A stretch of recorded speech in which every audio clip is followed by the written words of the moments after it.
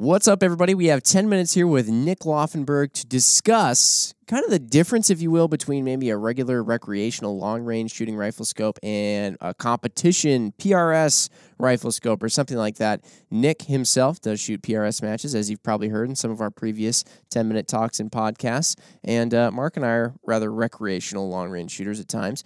But I know I spend a lot of time on the forums representing Vortex and the Reddit land as well.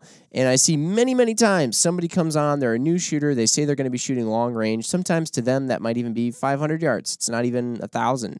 But they say they're going to be shooting long range, and they ask for suggestions, and immediately the internet comes in droves saying, first focal plane or die. If you don't have a zero stop, it's a paperweight. You know, if you don't have 34 millimeter tubes or bigger, then you're going to be running out of adjustment at 300 yards. I mean, crazy things like this. You need this.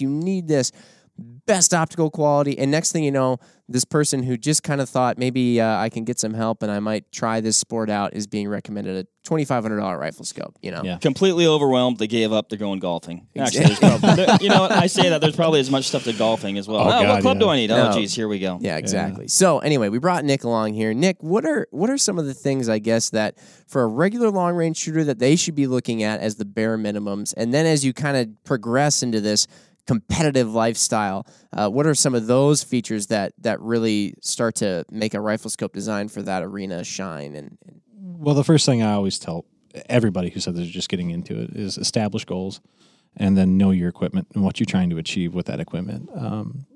So if we look at maybe the average guy who thinks he's going to get into long range shooting, just wants to dip his toes in the water. Maybe he's 500 yards. That's as long as I can reach out to. I mean, that's a lot. That's way longer I've ever shot. To that guy, that might be long range. And to get an optic to achieve that goal, you don't need to buy a Gen 2 Razor or an AMG. Mm-hmm. They're wonderful. They'll get the job done extremely well. But, you know, this is probably overkill for that guy. You have, what do you have right here again? Yeah, this gun over here, I've got a Diamondback Tactical 4-16.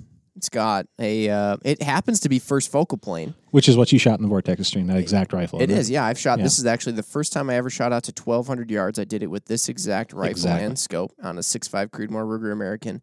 And it's got good turrets, and it's got a good reticle. Yep.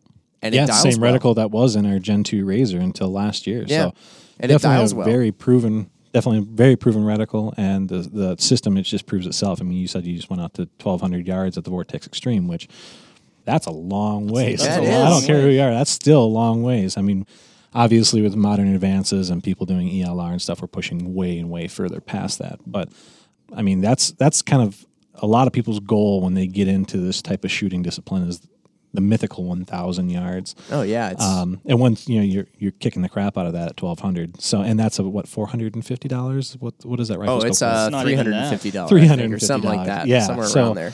That just goes to show what you can accomplish for not a lot of money. You know, so now when you consider that, maybe you want a couple other features. Something that scope does not have is a locking turret system, which you have on the Gen 2 Razors and the AMG and the LTEC system. You also have in that system, you have a revolution indication in the Gen 2 Razor. This one's kind of an, I would say almost odd, but very unique. As you dial up your elevation, you have a little knob kind of pop out there to indicate how many revolutions you have dialed in. Yeah, like on this scope, when I was dialing out at the Extreme, I had to be very conscientious of how many times I dialed it.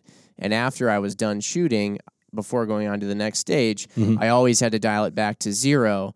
And it doesn't have a zero stop, so that's another nice thing to have when you're sort of in the heat of competition, if you will. Absolutely. But a couple times I had to do what I call the reverse zero stop, which is I actually knew that I had 2 exact full revs available to me.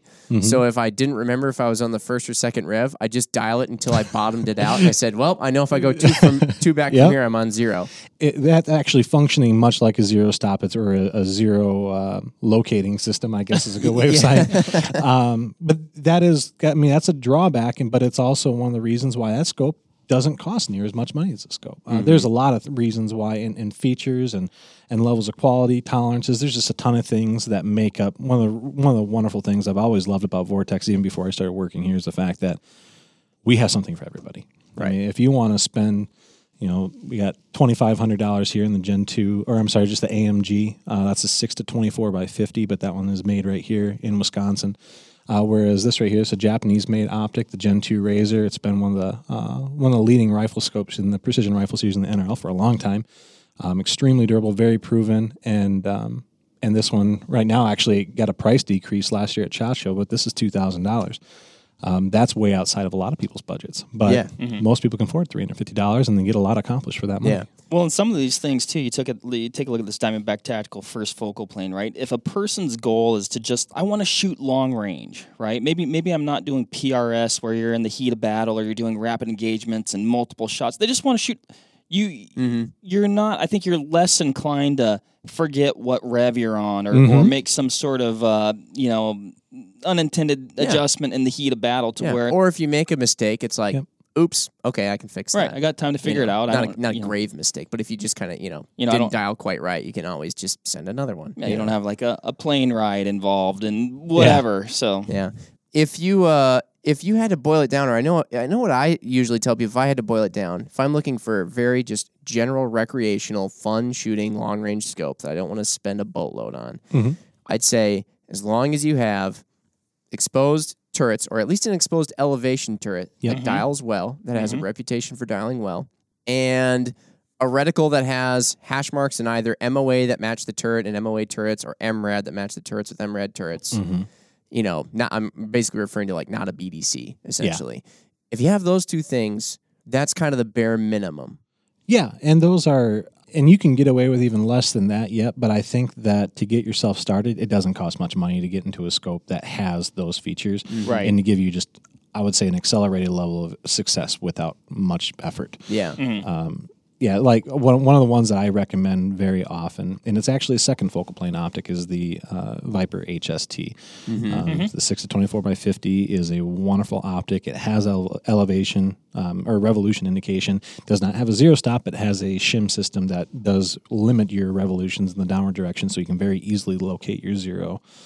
That, from a functionality and just getting the job done standpoint, is excellent. When I was in MIL-LE sales, I can't tell you how many military law enforcement snipers were actually using that exact same optic because of its durability and its the feature set. Nice. And any department can afford one. Yeah, I was going to say, and the price point. It's a very feature-rich scope. Like you said, it's got a great reputation for tracking true, and it doesn't kill you in your pocket. Would you say that once, let's say now you graduate to the competitive side of things or whatever, you sort of probably have to keep, or I should say you should keep the same requirements as you did for the more recreational, fun shooting. But then as you get into some more sort of borderline, let's call them requirements for this kind of shooting, would you say the only additional thing, or maybe you have other additional things, is first focal plane? Like that's kind of... First focal plane's a big thing. It's still not 100% necessary. Where first focal plane really comes in, especially, if you take me for example, I'll use an example that I use very often. This rifle scope is a 4.5 to 27 by 56. 4.5 bottom power, 27 on the top power. In most matches, I'm shooting between 12 and 15 power. I might stretch up to 18 sometimes. I really only use 27 power if I maybe have a really tiny target that's beat up and I can't see it very well. I'll zoom in. But I do that because I can utilize a larger field of view and more quickly transition from target to target, or after recoil, being able to watch my trace in the air a lot easier. There's a lot of things. It's a little bit more forgiving to get behind and see the image when you're on a lower mag, too. Exactly, and that's one of the reasons why super high magnification is kind of almost, I don't want to say unnecessary, but you can get a lot accomplished with 20 power. That's why our 5 to 20 Razor Gen 1 was so very popular. It had enough to get the job done, and it was extremely durable and very reliable. If we look at just the general feature set of something like the Gen 2 Razor, it does have a larger magnification range. It has a locking elevation and windage turret, has illumination, and it has a zero stop. It has a revolution indication. It's got first focal plane. And again, where I was kind of going with the first focal plane, I could not utilize those numbers in the way, or the reticle in the way that I do if this was a second focal plane optic, because at varying different magnifications, that reticle subtension is going to be different. Yeah, right. In the middle there. Yeah. Gotcha. Where is first focal plane coming into play for you? Like what type of shooting scenario you're like, yep, this is an asset? For me, any type of tactical field match or anything where speed is definitely a requirement, I think it's 100% necessary in my opinion. You don't have to speed zoom out. far as like rapid engagements, like firing multiple shots in rapid succession. Yep. You don't have to. Where I might change my magnification throughout the course of fire, or just from stage to stage, I need first focal plane so that I don't have to do any math to think about, okay, where am I within that scale now? Yeah. Zoom out to find the target, and then zoom all the way in to actually use your reticle subtensions if need be, or then you're dialing your turrets a lot more potentially with a second focal plane if you aren't using your reticle. You're doing things that would take more time. Yeah, with yeah, it's and concentration. That's a big thing. Now, if you're doing ELR or bench rest or F class, first focal plane is not necessary in any way, shape, or form. True. Yeah. Just because it's just not something you need to utilize. Depending on like if you look at our Golden Eagle, for instance, the 15 to 16 subtensions at, was it 40 or 45 power? I can never remember, but 45. 45, yeah. And but if that, we have two options. We have the SCR and the ECR reticle, and only one of them even has subtensions on it because for that discipline, it's not 100% necessary. And they actually use the target as subtensions. Exactly. The target has subtensions on it. Correct. So your reticle doesn't have to have subtensions on it. Well, we hit 10 minutes already. Man, these things always that was fly really by. fast. But we're going to give you guys some bonus minutes here because Nick did also have one other interesting consideration that I thought I actually never thought of before, or I'd thought of just not as intricately as he had. You actually worked out how much travel the scopes had in them, and then that came into play with determining how capable your rifle could be with that scope on it. Yeah. So can you go into explaining what you have a full-on list of numbers here? Yeah, what you do, yeah. I filled up a process? sheet pretty quick today. I took 3 rifles, for example. I got my 6.5 here, which is kind of you could use it for a field match or something like the Vortex Extreme, where it's a little bit more weight conscious. You have the AMG on top still. An outstanding system. This is shooting I got my data here with a 147 ELD match at 2,700 feet per second. This rifle right here, this is a 6 Creedmoor shooting a 108 ELD match at 3,030 feet per second. And then I put my 22 trainer on here just because there's a lot of people getting into like the NRL 22 games, and it's really nice to know what type of distance you could theoretically get with your rifle versus optic setup. So if you look at the Gen 2 Razor, which is, has been popular for a very long time, and in the competition market especially, it just continues to either continue its popularity or even grow now with the addition of the EBR-7C reticle. With my 22 shooting a 140 grain at 1,080 feet per second. Oh, was it 140 grain 22? Yep. I'm sorry, 40 grain 22. Yeah, Okay. I was like, what the? What? That's That'd be something a I don't even know long about. That is the 22. The 22 heavy? Laufenberg. Right. So this optic, for your turret system, you get 28.5 mils of elevation adjustment. That's top to bottom. That would be actually from top to bottom. That has actually got 33 mils of elevation adjustment. The LTEC system, one of the reasons why it is so durable and so reliable is the way that system functions. And with that zero stop engage, you do get 28.5.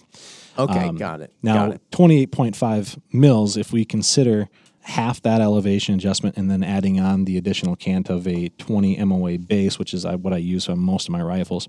So that's assuming that you're zeroed somewhere in the middle of the scope, hopefully, with 20 MOA cant built in. So that's going to change it a little bit. It's an ideal scenario. You could have some barrel run out, which would cause you to have different amounts of elevation adjustment required to achieve your zero. But in this case, with my 22, I'd be able to get out to roughly 430 yards with this rifle. Okay.